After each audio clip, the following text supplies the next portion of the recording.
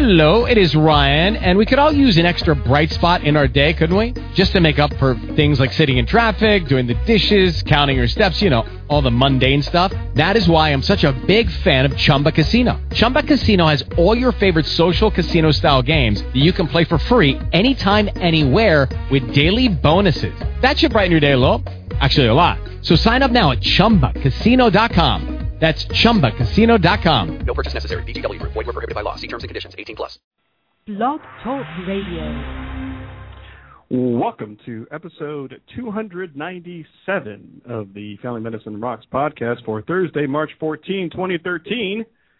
On today's show, that's right, March Madness continues back on the show today. Coming up in just a few minutes, medical student Michael B. Moore from the Pacific Northwest will be joining me to discuss what it's like being a medical student these days. We'll also discuss his future as a family medicine doctor starting this summer. And finally, I'll share some thoughts on Match Day 2013. What's that all about? I'll be talking about that. All that coming up on episode 297 of the Family Medicine Rocks podcast, starting right now.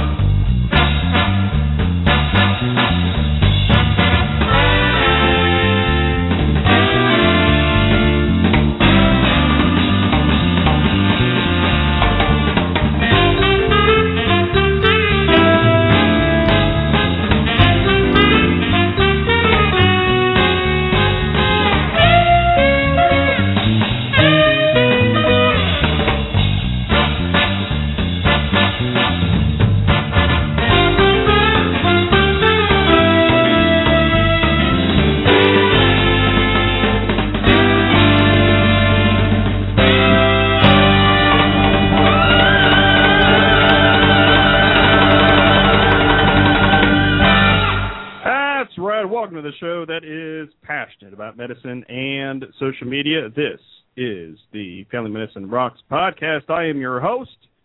My name is Mike Sevilla, your favorite family physician host. What is this show about? Well, I tell people this is social media through the eyes of a family physician. I encourage you to check out my digital library of stuff at FamilyMedicineRocks.com. Shout out to all the people following me on Twitter, all 11,632 people follow me on Twitter. Thank you so much for that. And also shout out to everybody who likes the Facebook page for this show, all 761 of you. That's Facebook.com/FamMedRocks. Today is Thursday, March 14, 2013. That's right, Happy Pi Day, everybody, especially to the geeks out there. If you don't know what that is, look it up. Just Google it. You'll be fine. It is 4 p.m. Eastern Daylight Time, 1 p.m. Pacific. And here at Family Medicine Rocks World Headquarters, it is feels like 23 degrees Fahrenheit. That's right, last weekend it got to 65, and I think it was a bit higher than that as well. And then winter came back this week. We're back in the 20s and 30s. But spring is coming. That's what the groundhog said, right? How's your week going, kids? Everything's good this way. I got my haircut today. Follow me on Twitter if you want to see that, what that is. Still fighting a cold this week. So thanks, everybody, for your well wishes out there. It is much appreciated. And thanks for your continued support of the show. Very much appreciate that. As I say that often, I'm humbled by people who want to hear me blabber on and talk about stuff. Almost 3,000 downloads of the show of the past week. Thank you so much for that. Very excited about today's show. But next week, March 21, 2013, I'm also excited to be welcoming Dr. Jordan Grumet to the show. He's a blogger, longtime blogger, and his blog is called In My Humble Opinion, and we'll be specifically talking about a post called Stepping Out, and it's a very interesting post. Check that out. I believe it's from February, and the ending of this post is this: I'm stepping out of this broken system want to know what happens next, stay tuned. So maybe he'll be revealing that on this show coming up next week. But just coming up in just a few minutes here will be a medical student, Michael B. Moore. And he's a student at Pacific Northwest University of Health Sciences, very active on social media. Follow him on Twitter at Michael B. Moore. His very impressive credentials, and I'm excited to be talking to him about that. He's a writer and blogger at The Lancet Student. Also a U.S. Army leader. Been that for many years, and if we have time, we'll get into that as well. He has training as a physician's assistant, and, of course, he has some geek credentials as well. I want to talk to him a little bit, if we have time, about the NASA Tweet Up, what that is all about. And also on his credentials, he's a TEDx organizer. So be very exciting topics to talk about during our chat today. And here's a little behind the scenes here tip, kids. So we've never spoken on the phone before. This is only through social media. So as always out there, kids, you will be able to judge my interview skills on today's show. So it's be very exciting. But first, I do want to thank Blog Talk Radio for having me be a featured host on this network. Thank you so much for that. I've been a social media hobbyist since 2005. And if you're curious, yes, I am a real doctor. I am a family physician in full-time private practice, meaning I see patients in the hospital and in my office here in beautiful but cold northeastern Ohio. So I will take my break, and after the break, will be Michael B. Moore. We'll be talking about med student life, and I was looking forward to being a family physician. You're listening to the Family Medicine Rocks podcast, the unofficial podcast of the Family Medicine Revolution. Just Google FM Revolution for more details, and also a proud member of the Pro Med Network of podcasts. You can get there by going to ProMedNetwork.com, and we'll be right back.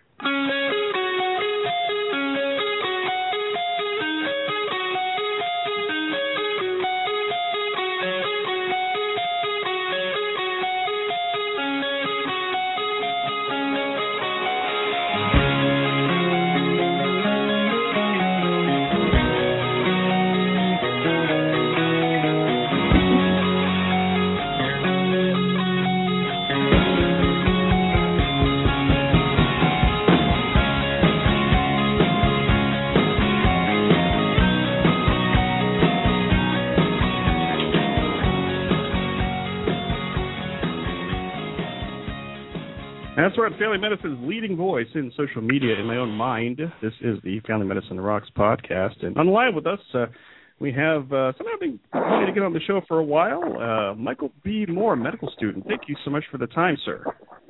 My pleasure. How are you doing out there today? Not too bad. I am sitting at a desk in a co-working space in Seattle, Washington, talking to you. All right. Yeah, I saw your Facebook pictures this morning. You were at Pike's Place Market. I love going there, and it looks like you had a good time this morning. Yeah, exactly.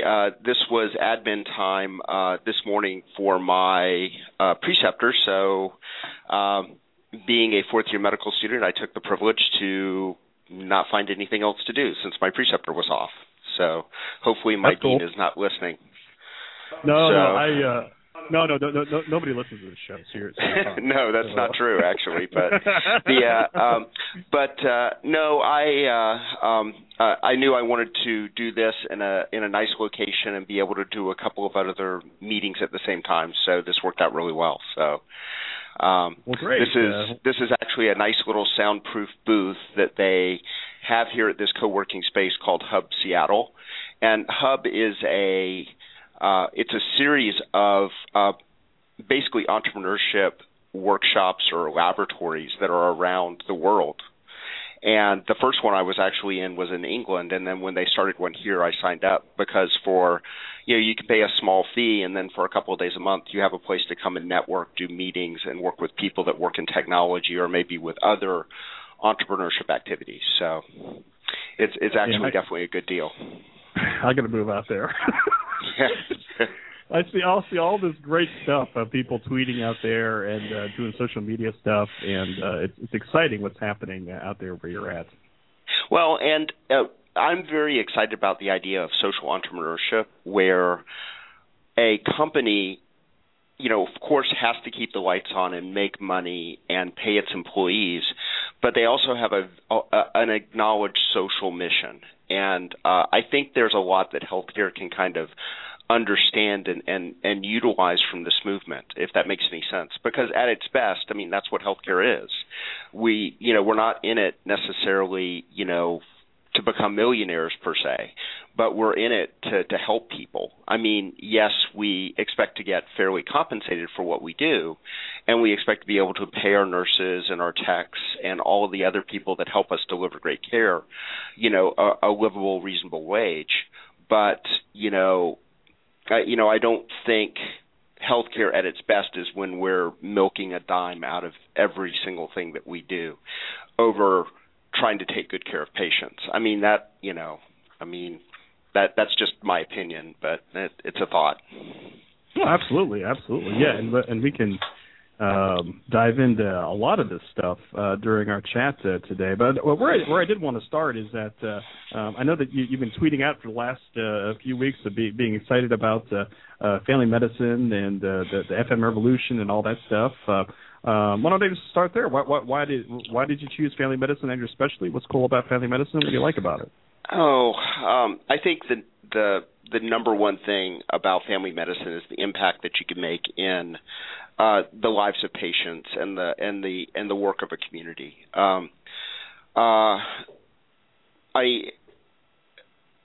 Family medicine is very hard because every day you're getting hit with these problems in primary care that are really system problems that are really being inflicted on the patients and on the healthcare providers.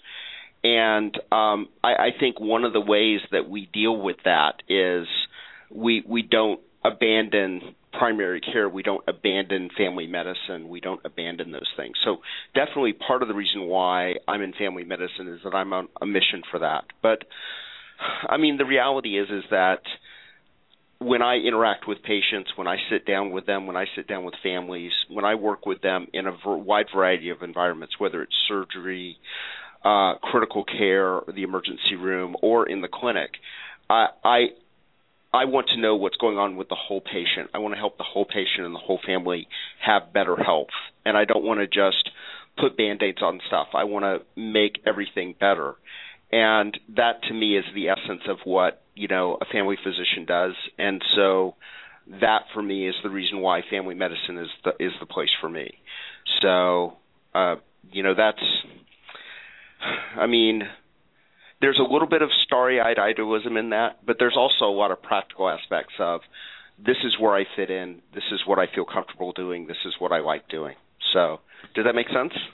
Oh, yeah, absolutely. And when I hear people, talk about that and talk about our specialty, there's usually, or maybe, somebody or a group of people who have influenced you in the past. Are there physicians in your family, or do you just have great mentors in your medical training to kind of guide you towards primary care and family medicine?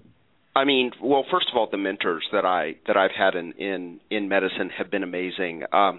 Colonel Mike Oshiki, who is a family medicine physician, former group surgeon for the 1st Special Forces Group, who's now the division surgeon for 7th Infantry Division. David Brown, who is the chief of primary care sports medicine at Madigan, and now he's at Fort Campbell. John Edwards, my future program director, Colonel John Edwards. I mean, I've been so blessed in the Army to have so many great mentors, both on the MD side and on the DO side, that really have just really shown what servant leadership means in terms of family medicine and in medicine in general, and really the epitome of just brave, conscientious, dedicated physicians. And so, I mean, those are the people who really inspired me to go back, and go back to medical school as an Army physician at 46 and come back out and be an intern at 50. I mean, those are the people that really inspired me to do that, to jump in and make, an even bigger difference and an even bigger impact, hopefully in the future. So, I mean, I could probably spend the rest of your show mentioning people that have made me do this. I mean, that's one of the things that my medical school experience is that, yes, I'm getting a lot of recognition now for graduating from medical school, but all I can think about is all of the people that helped me get here, and, really made it possible for me to go to medical school. And I think every single medical student is that way. We all recognize that it was that organic professor or lab assistant that got them through the course. It was the physics professor who did extra recitation so you would understand the equations so you could pass labs. It was, the mentors that you had, when you were choosing to go to medical school. I mean, you're kind of at the very end of a sphere of so many people that are stacked up behind you, making that possible for you. And for me, it's just impossible not to be just overwhelmingly grateful for that. So, but yeah, I mean, if people haven't figured it out already, I mean, I guess you would be. I don't like using labels, but a non-traditional type of student. Yeah. I'd like to explore that a little bit. I mean, I know that you identify yourself and you are a member of the United States Army. Thank you for your service for that. Can you talk a little bit about how are there people in the military service in your family? How did you get an influence to participate and join the Army? Well, ironically, I came from a Navy family, so when I joined the Army, it was a bit of a shock. But to make a long story short, I had 3 years of college under my belt, was getting ready to take out some loans to pay for the last year, and I was a math and philosophy major and was not really, looking at jobs that were available that would help me pay off the student loans were really not, didn't look that good even in the 80s. So I joined the Army for a short period of time to get some money for college, and I basically had a knack for leadership. I joined up. I rapidly made sergeant, and then right after that went to officer candidate school. Did airborne ranger, pathfinder, jump master training, air assault training, and all of those things, and was an infantry officer, and did that for a couple of years. And then I just, got caught up in being so good in the Army at what I did that, I completed my first bachelor's degree, in the evening, did a degree completion program, and then, at some point decided with my, technical background that I wanted to go to flight school. So I went to flight school in, when I was a first lieutenant and captain, and then flew in the Air Cavalry in Korea and then with the 82nd Airborne Division, and that's when Desert Shield and Desert Storm happened. So I was commanding an Air Cavalry troop at that time. Wow. And I came back from that, and I was put in my additional specialty, which at that point was computers, because I had a math background. So I was sent to some technical training, run in partnership with, several tech universities at that point in the mid-'90s, and then went to Germany, but instead of doing any technical stuff, I basically managed contracts and bought computers. And it really wasn't what I saw myself doing, even though I was working with some pretty amazing things at that point. We were developing some of the first mobile internet systems. That was the very beginning of, moving the internet from strictly military applications into the civilian community in the mid-'90s. So there was a lot of very exciting technical things that I got to be involved with, and I got to use some of those skills later as a civilian. But it really wasn't what I wanted to do in the Army. I was definitely more of a muddy boot soldier, and hanging out, and I was at the headquarters in Europe, and basically rubber stamping documents, and it wasn't what I saw myself doing in the Army, even though I know it's a vital thing that needs to be done. And the PA that I worked with during Desert Shield, Desert Storm in the 82nd encouraged me to looking into being a PA, because he knew I had an interest in things like athletic training and, helping people do better on their PT tests and working as having additional volunteering to have additional medical skills to supplement the medics in case of mass casualty situations. So he knew I had a skill in all those things, and that's how I ended up coming off active duty and going to a civilian PA school in West Virginia. So I went to Alderson Broaddus College in Philippi, West Virginia, and did my clinical time at West Virginia University in Morgantown. And then I went into the National Guard and flew medevac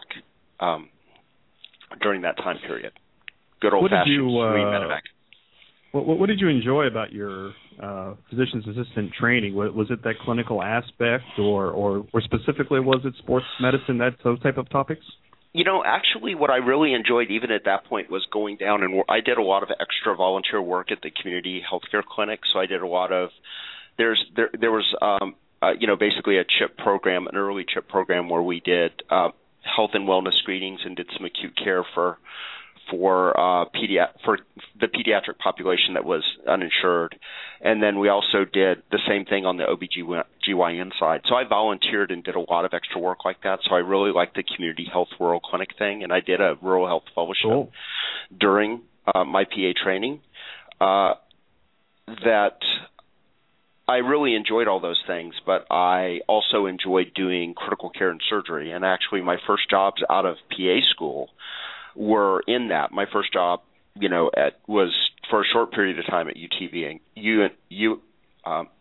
UTMB in Galveston.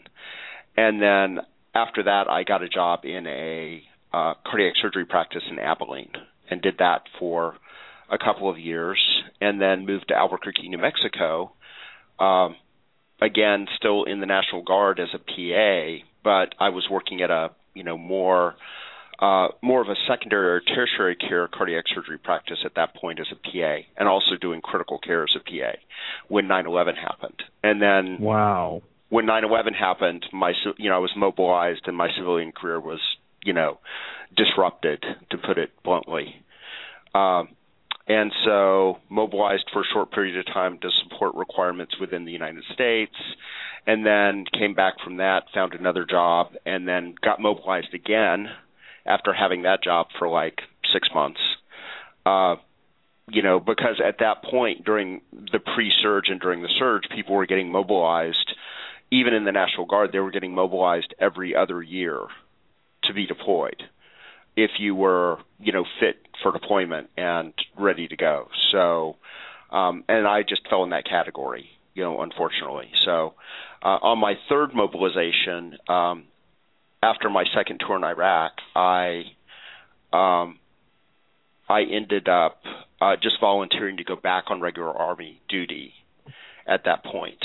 And because, it was very difficult for me to try and balance a civilian career or not. And I was just assigned to the Department of Family Medicine at Madigan Army Medical Center at Fort Lewis, but I worked as a unit, as a PA out with the troops in a unit.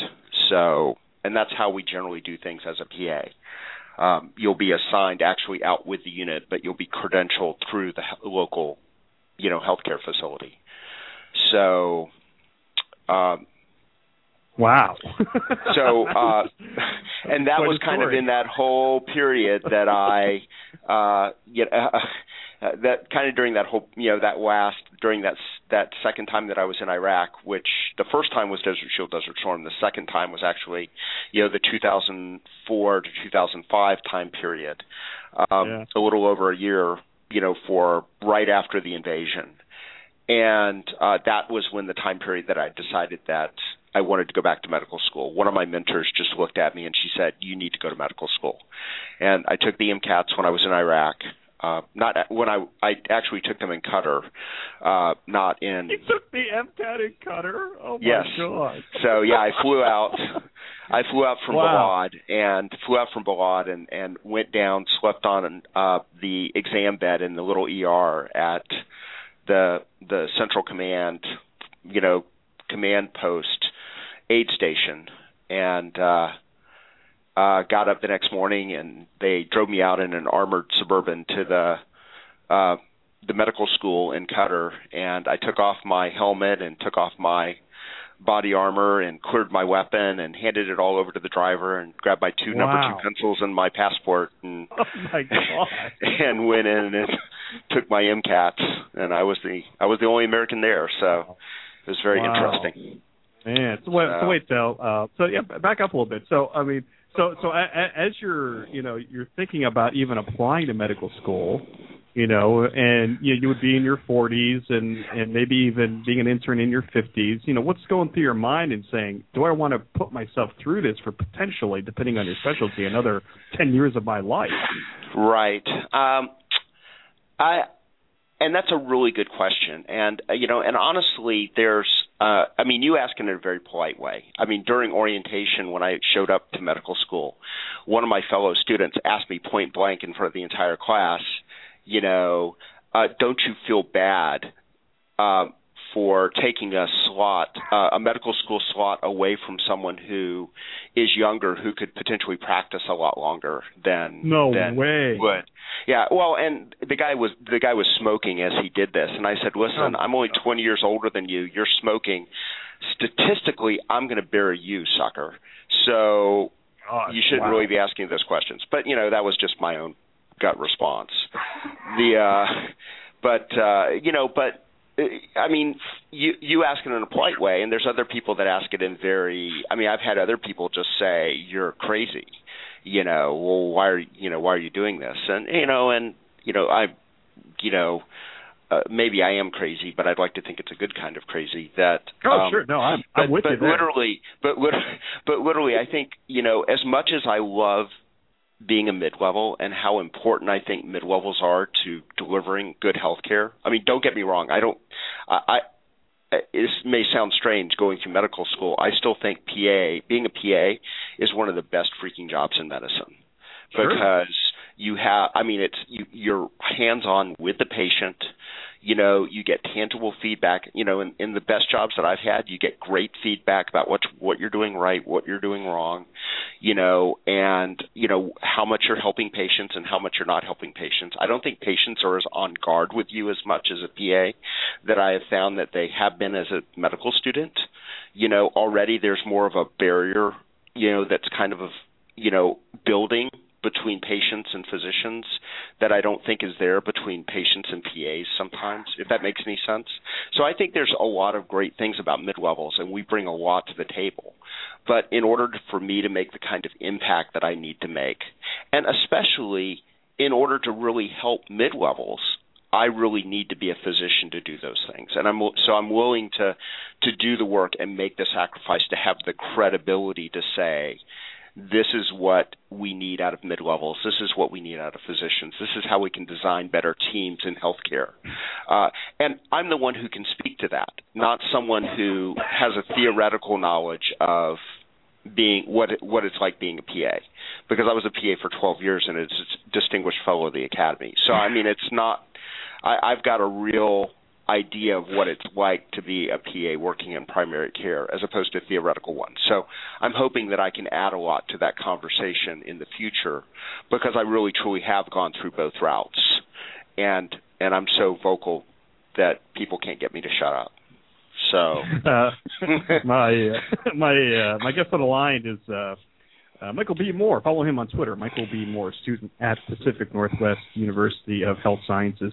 And let's kind of shift a little bit here. So, you're at and you already referred to this at DO school, an osteopathic school. What was the thought process as far as a DO school versus an allopathic MD school, or was there one? Well, honestly, a couple of my mentors when I was, during Operation Iraqi Freedom, during my time in Iraq, were DOs, and in terms of the musculoskeletal injuries and treating people without medications, without narcotics, because even we're limited giving out a lot of Motrin. If people are going to be in a situation where they could be bleeding from trauma, we really want to avoid even giving them Motrin or naproxen, because it's going to affect their platelet function. Sure. So I really got my eyes open to the effectiveness of manipulative therapy. I think the first thing is that I was a fan. I saw it work. I used it. I was taught how to use it. It was effective. It certainly it doesn't replace.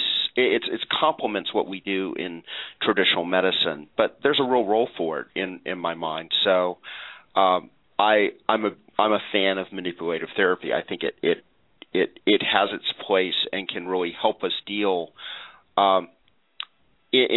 with the patients in a more holistic sense. And the other thought is that I really like that many of the new DO schools are taking really innovative ways at doing education, looking at different places to get their medical students other than just the traditional path. Because I think that kind of variety and that kind of depth of knowledge about people and about different situations is really important when it comes to delivering health care. So it's, that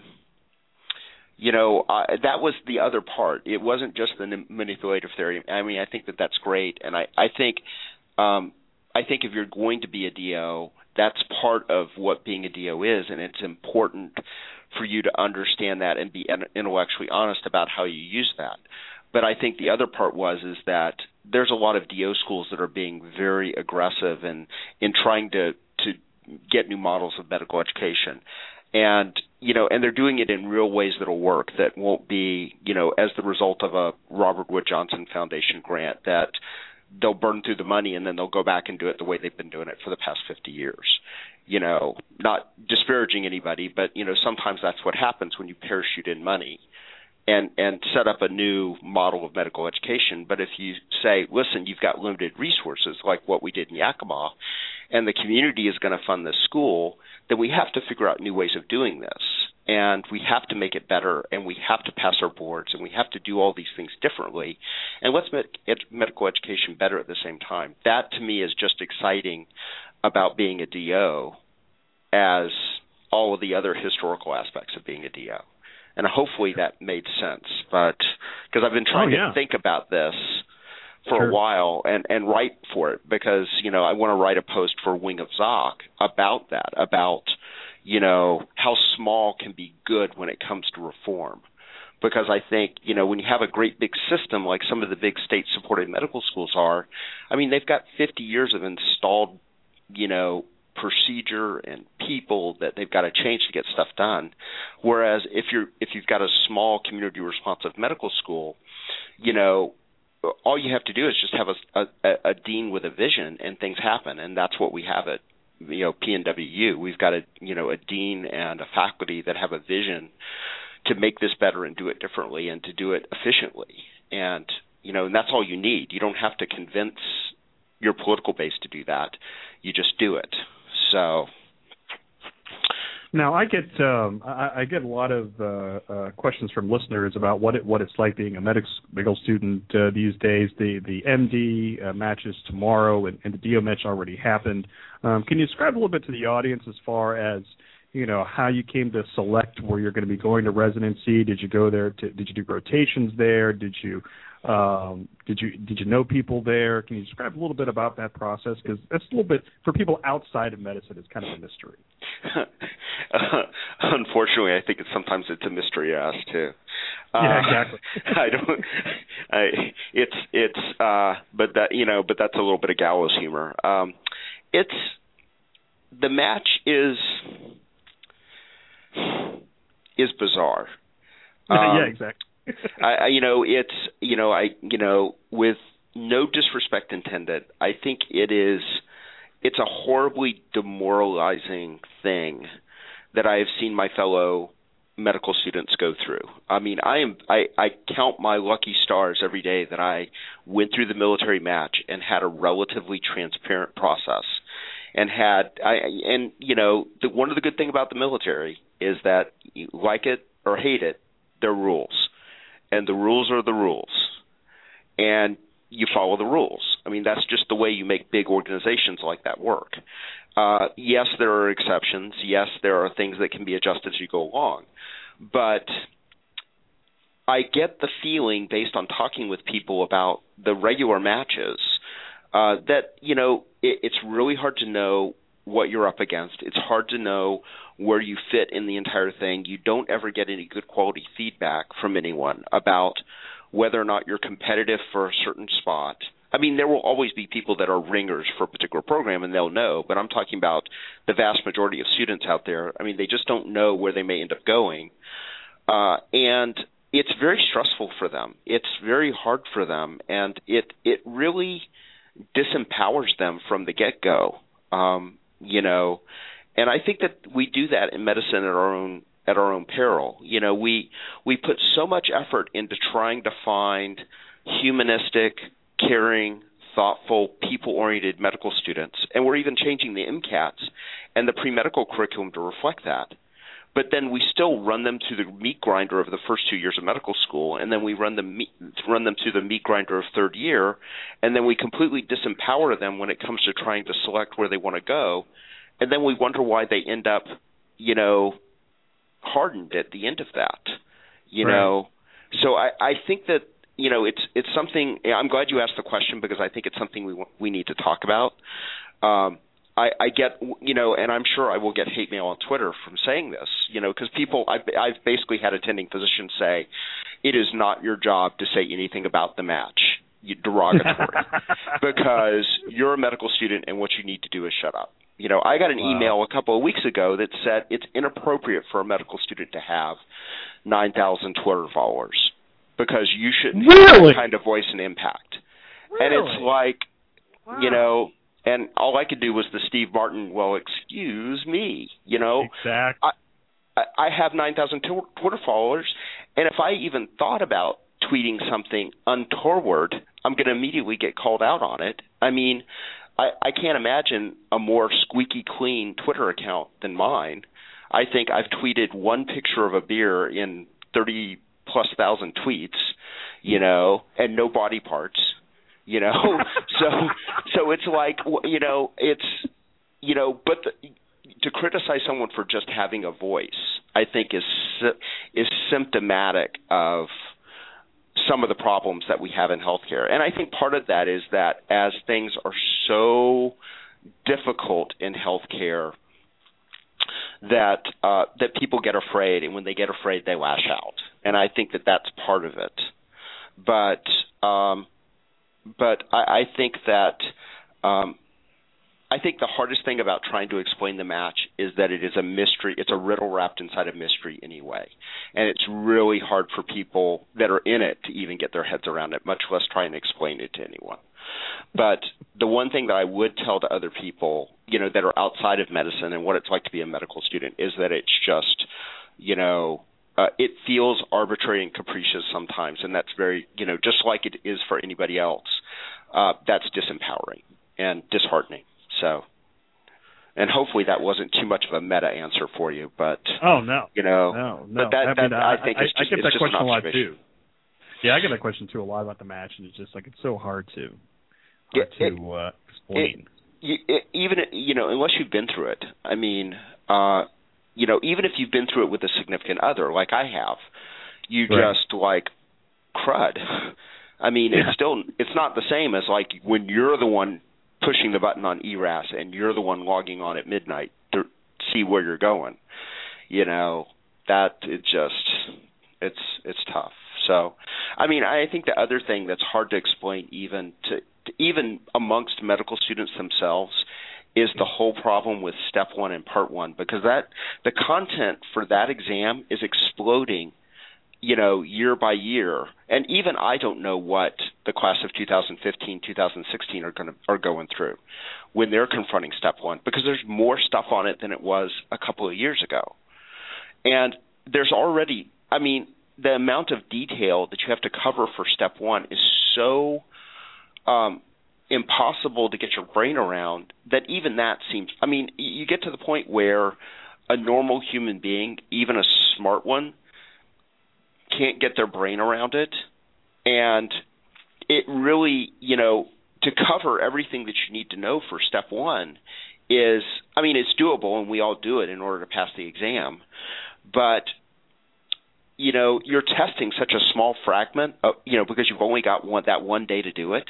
You're testing just such a small fragment of what that knowledge base is that I think that is also, it's not the fact that you're studying hard and you're going in and having to take a hard test. That's not demoralizing. But when you're having to take a test that is so arbitrary in what's covered during that 6-hour period compared to what you studied, that I think is disempowering. And it's really shapes the medical student experience in a lot of ways. So, and I mean, again, that's very theoretical and meta, and I apologize for that. And I've got to figure out a better way to explain that. But it's just, that's the other form. Those are the two formative things that really strike me, especially as an experienced person who's passed PA boards, who's passed other tests, who's done well on MCAT, SAT, GRE, and things like that. I mean, part 1, step 1 were a completely different league from all that other testing, and it's hard to explain to someone who hasn't been through it again, because, and then on top of that, we have people teaching us for that test that have never even taken it, and they don't know what we're up against, That's true. That is true. So, my guest on the line is Michael B. Moore. Follow him on Twitter, student at Pacific Northwest University of Health Sciences. And let's kind of switch gears. Let's talk about some fun stuff here. Let's talk social media. My favorite thing. Can you share a little bit about how did you get started? I mean, you have all these Twitter followers. How did you get started? When did you get started? When did you know that this was going to be a powerful medium for communication? Oh, that's a fantastic question. I actually got started. Back in 2000. I think I created my account back in 2005 on Twitter. And I think it was November 2005. And, I played around with it a little bit, I posted, definitely I have been a part of the bad poetry wing of Twitter for a long time. I may have been like one of the founding presidents of it. The bad haiku wing, actually. I'm the president of the bad haiku thing. And I used to play around with some of the early text-to-speech things like Jot. And getting up in the morning and doing a haiku and having Jot do it and translate it and post it automatically onto Twitter for me. I played around with stuff like that, and maybe I think people at that point just followed me just because it was like a train wreck. I mean, it was like you can't turn your eyes away. What is this guy going to do next? And it was pretty bad. Like there was one of my tweets back from that time that I've got that I screen capped, that it was kind of like I had the tweet, I had the haiku that I wrote, and what Jot actually translated out of my words was a better haiku than what I actually wrote. And it was like the freaking machine's a better poet than I am. So that's kind of when I got started. I just played around with it and stuff like that. So I had a pretty large base. At that point, like 500-600 followers when I started medical school of people that I did genuinely interact with, like Stephanie Quo and some other people that are fairly large personas on Twitter, or at least established personas on Twitter, or very early with following and interacting with Kevin MD, with Kevin Foe and stuff. So it was like, exactly.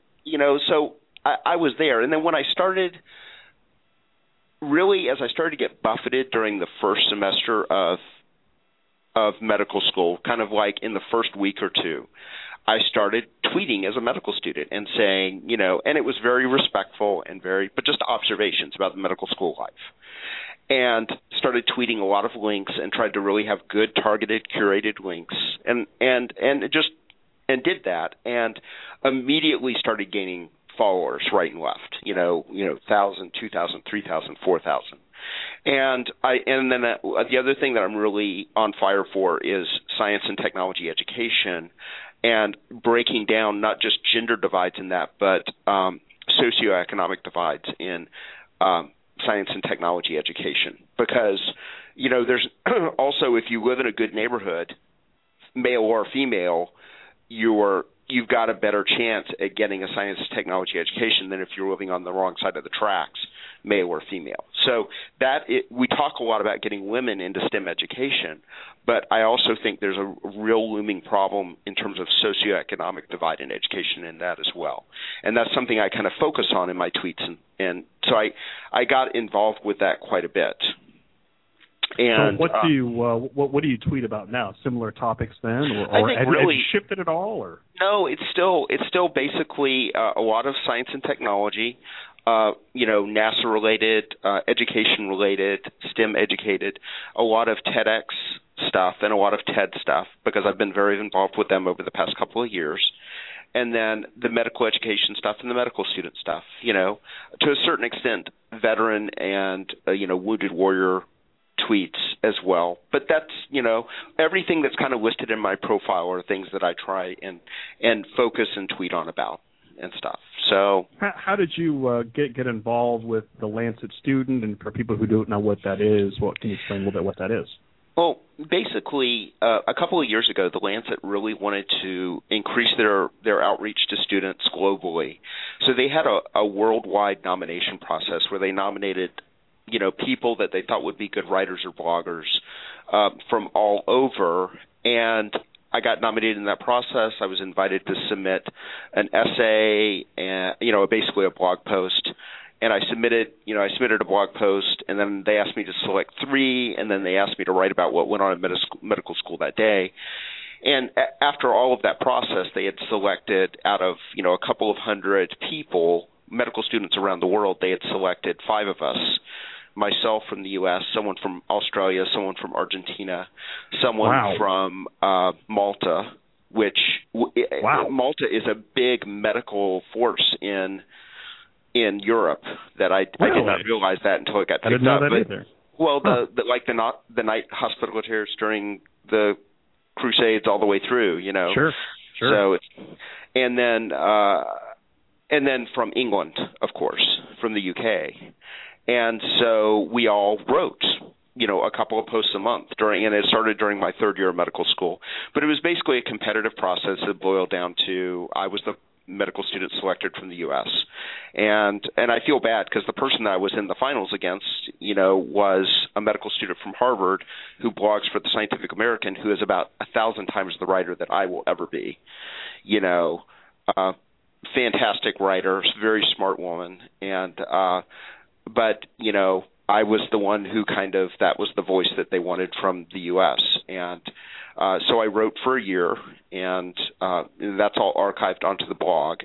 And then I went to London for a month in June and July of 2012 and spent my first 4th-year rotation doing a medical communications elective with the Lancet editorial staff and writing there in London.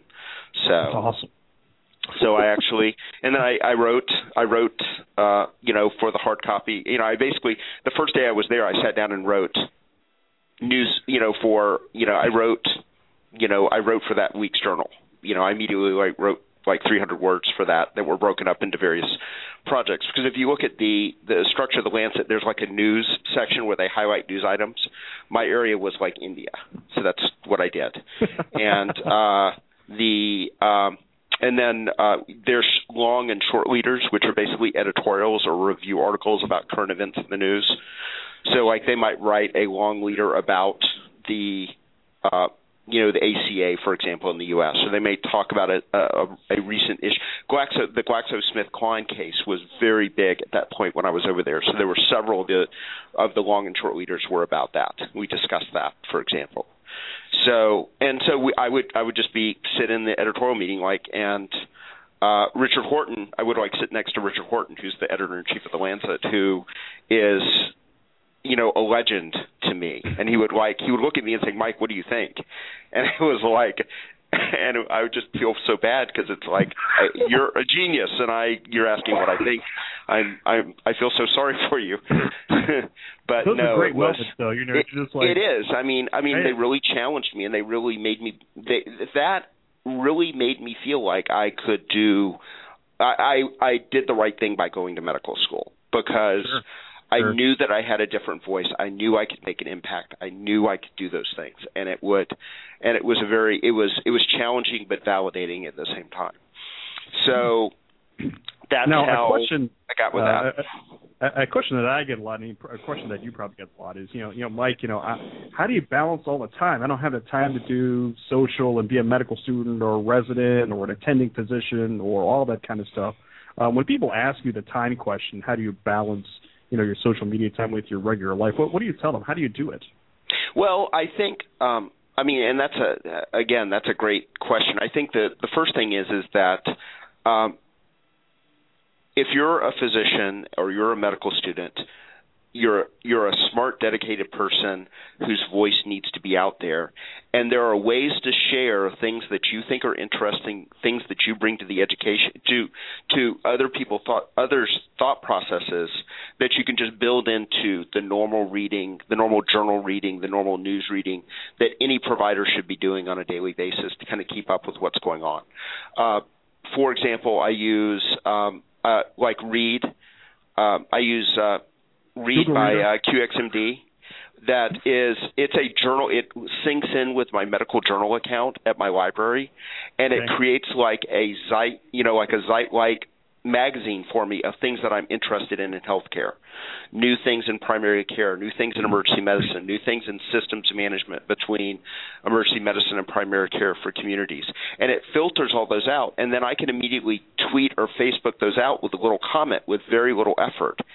And I think when you recognize that when you get involved in the conversation, even for a short period of time that doesn't add more than 5 minutes to your day, at most, when you're doing your normal reading and other interaction activities, in terms of like CME, if you just share an observation about what you're doing, that adds to the conversation, and that's a huge value-added prospect for any of us as thinking healthcare providers.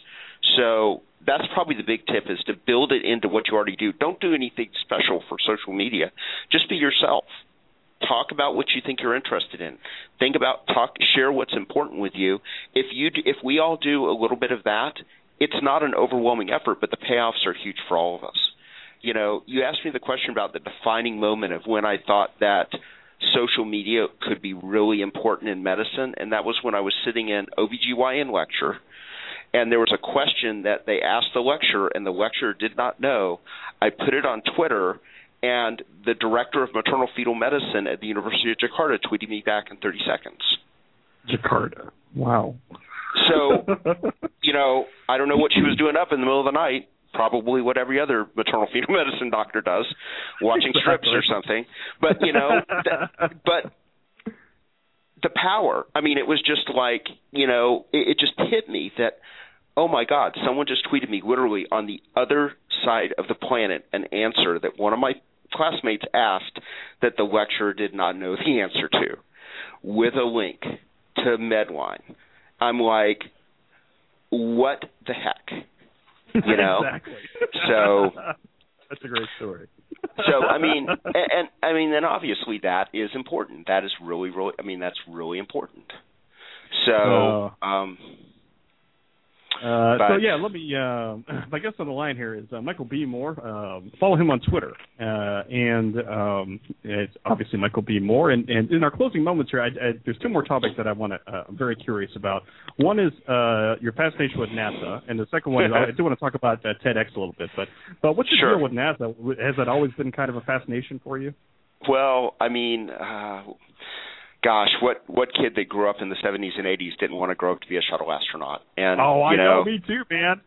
And it was, and unfortunately, I went to flight school, military flight school, so I knew astronauts.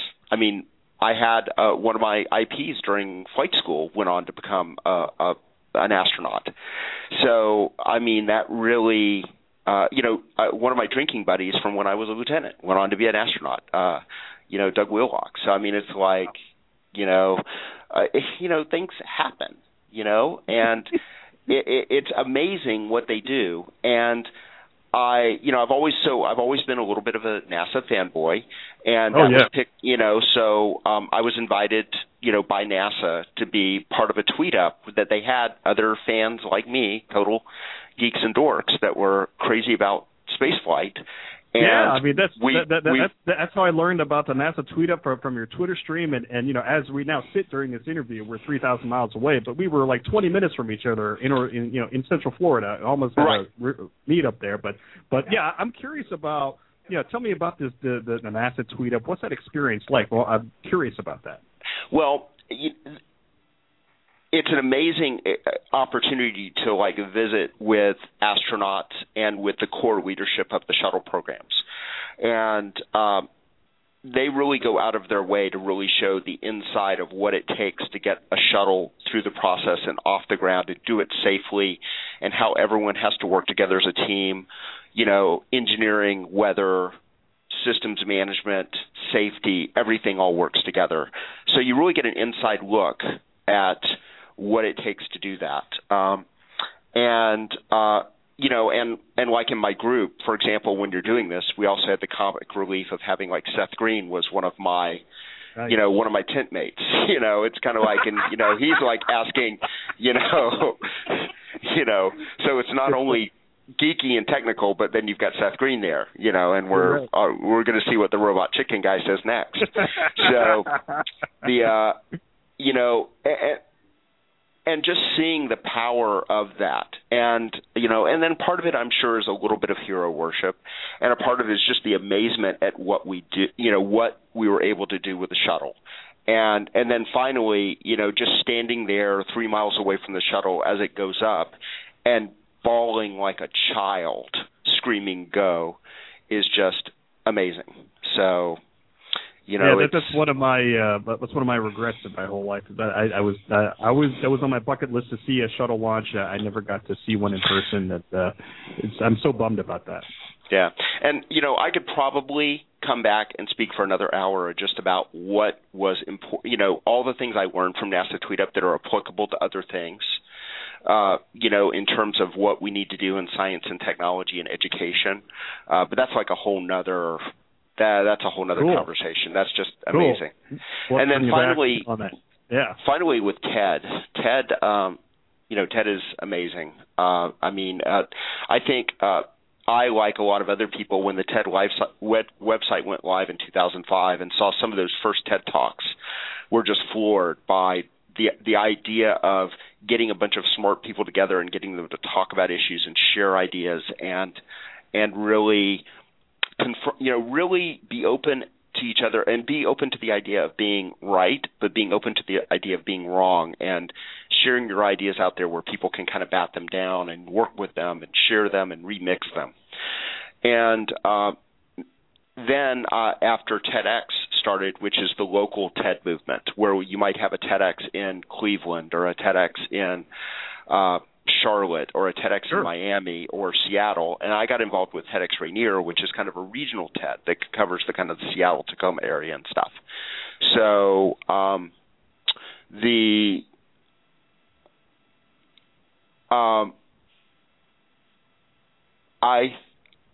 really I think there's a lot of power in especially people in healthcare getting involved in those types of community activities, because some of the best thoughts about how we can fix stuff are coming from those activities.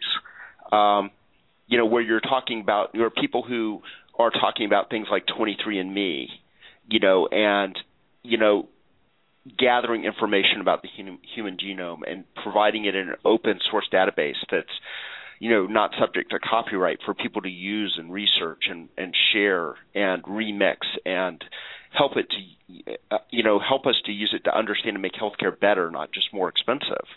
You know, all of those ideas are so powerful on the TED stage and in the TED groups that, you know, I think, you know, healthcare people need to be out there involved with that. And that's the reason why I think it's important for me to be involved with that. And that's the reason why I help organize TEDx events in my local community, you know, and help share that information and share that, you know, and share those events so that we can break out of that healthcare silo that we find ourselves in sometimes and really get out there and interact with the local community and try and get good ideas worth sharing, get them some traction, and help us kind of cross-fertilize those ideas, as opposed to just having a bright idea in the hospital that never goes anywhere, or having a bright idea at the Chamber of Commerce that never goes anywhere. But if we got those two people together and got them thinking together, we could get a solution that would really work and be durable. So it's wow. I mean, that's just awesome. I'm going to let you gather some thoughts for some closing thoughts. I'm going to ask you this question.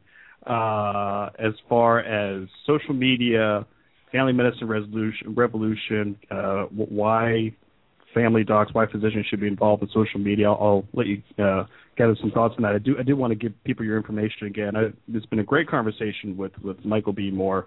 Follow him on Twitter, Michael B. Moore. He's a student at the Pacific Northwest University of Health Sciences, very active on social media, writer and blogger for the Lancet Student, and NASA Tweet Up guy, TEDx organizer, a lot of credentials. So keep an eye on this guy. It's be very exciting to kind of see what happens. But as we kind of close up our conversation here, Mike, this show is about family medicine. This show is about social media. As we kind of close up our conversation, what advice do you give, especially family docs that listen to this show, or family medicine in general? Why should they be involved in social media? Why is it important to you? Why should they be important to our specialty? In one word, I think it's empowerment. Social media is empowering. I mean, whether it's bringing down dictators in the Middle East or whether it's allowing people to speak out against large corporations, social media provides power. It gives people who didn't have a voice. And probably the most important reason why, as family physicians, we need to be involved in social media is that we've got a vested interest in people having a voice. Because when people have a voice, we're going to thrive. What we provide as family physicians is empowering, is life-changing. It's more than just primary care. Family medicine at its best can help people stay healthy as opposed to just treating all of their illnesses as well. And we can look at the whole person. We should look at the whole person. And the only way that we can do that is by being part of a community and helping people be empowered. And social media really, for better or for worse, is part of that empowerment of the future. And so that's the reason why we should be involved. I mean, that's the reason why family medicine in particular should be involved. I mean, if you do a very narrow technical skill, you probably don't need to be involved in social media, unless you're just sharing to a very small group. But if you're taking care of the healthcare of a community, you probably need to be involved in all aspects of that community. And social media is a big aspect of that community now, for better or for worse. So does that make sense? Oh yeah. I mean, so absolutely. that's the reason that's the reason why I think especially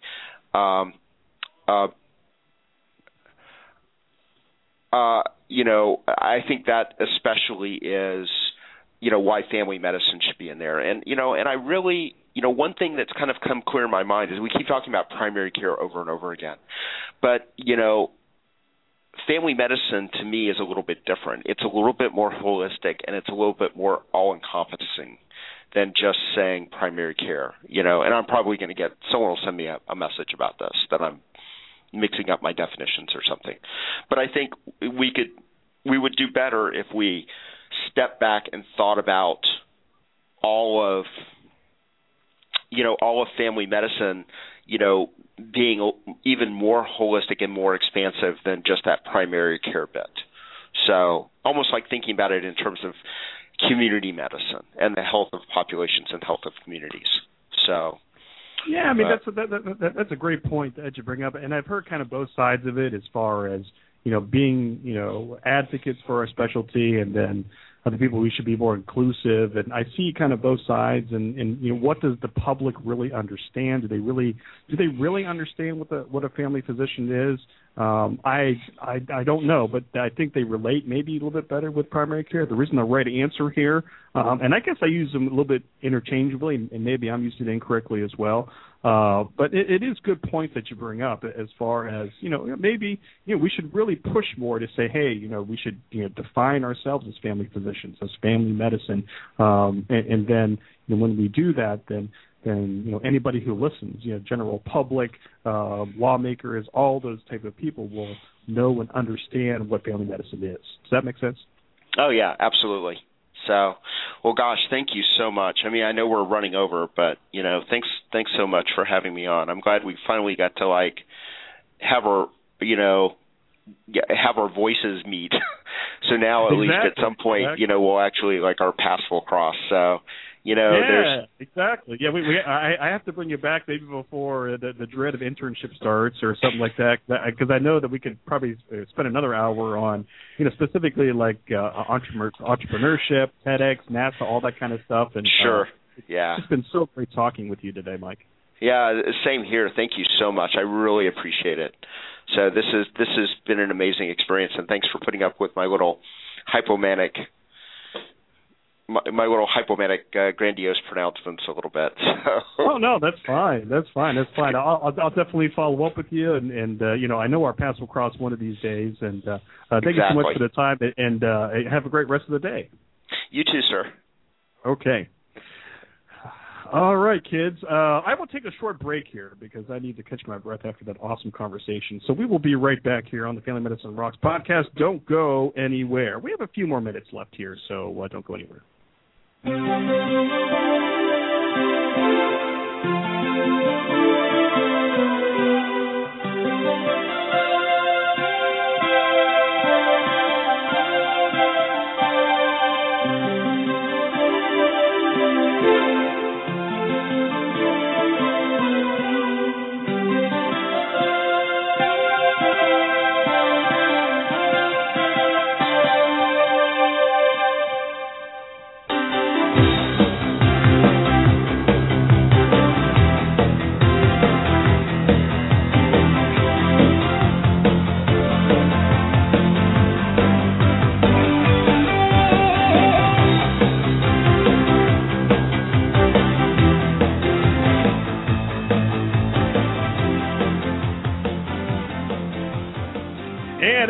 The Family Medicine Rocks podcast on a Thursday here. My name is Mike Sevilla. Go check out FamilyMedicineRocks.com. Thanks again to Michael B. Moore for coming on the show here. Follow him on Twitter. I mean, he has some great tweets out there.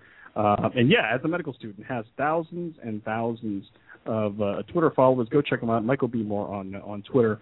But just in our closing moments here, I do want to share a little bit about Match Day, and it's been Match Week. And if you go to FamilyMedicineRocks.com, you'll see that I wrote a blog post about it earlier this week, and just kind of, it's always nice to kind of reflect back on the past a little bit. And, I remember my own Match Day back in the last century. Well, I don't know, whatever. So it is an exciting time, to find out where you're going to be spending, the next part of your medical school, next part of your medical training. It was nice. And it was a nice day, I went out there with my wife, and we kind of found out where we were going, and just to kind of try to take back the curtain a little bit for people who don't know what this is. Match Day is kind of the Super Bowl for medical schools, and obviously it's a celebration.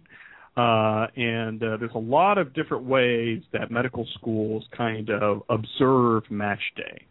And it is the day where medical students find out where they are going to spend their next few years of medical training, meaning residency. And, ours was very simple. We all got in our big auditorium, and, we started opening the envelopes of where we were going to be going, and at the designated time. And I think what we did was we identified them one by one randomly. And people came up and announced kind of the next person who was in the bin of envelopes, and say, hey, Bob's going to Akron General or Akron City or whatever. And it's nice. It's a nice day to kind of reflect back a little bit, to spend time with your friends, and really hit you. 2 or 3 months before graduation, saying, hey, this part of my medical training is over, and it's going to be time to move to something else. And it's a very, for me, it was a reflective time, and I think it will be for a lot of medical students. And you're going to see this happening tomorrow on Twitter. There's a lot of different hashtags out there that you can follow. Match 2013 is one of the hashtags that are out there. And what I've seen in the past few years is that medical schools have really taken this to the next step as far as from a social media standpoint. You're going to see this tomorrow.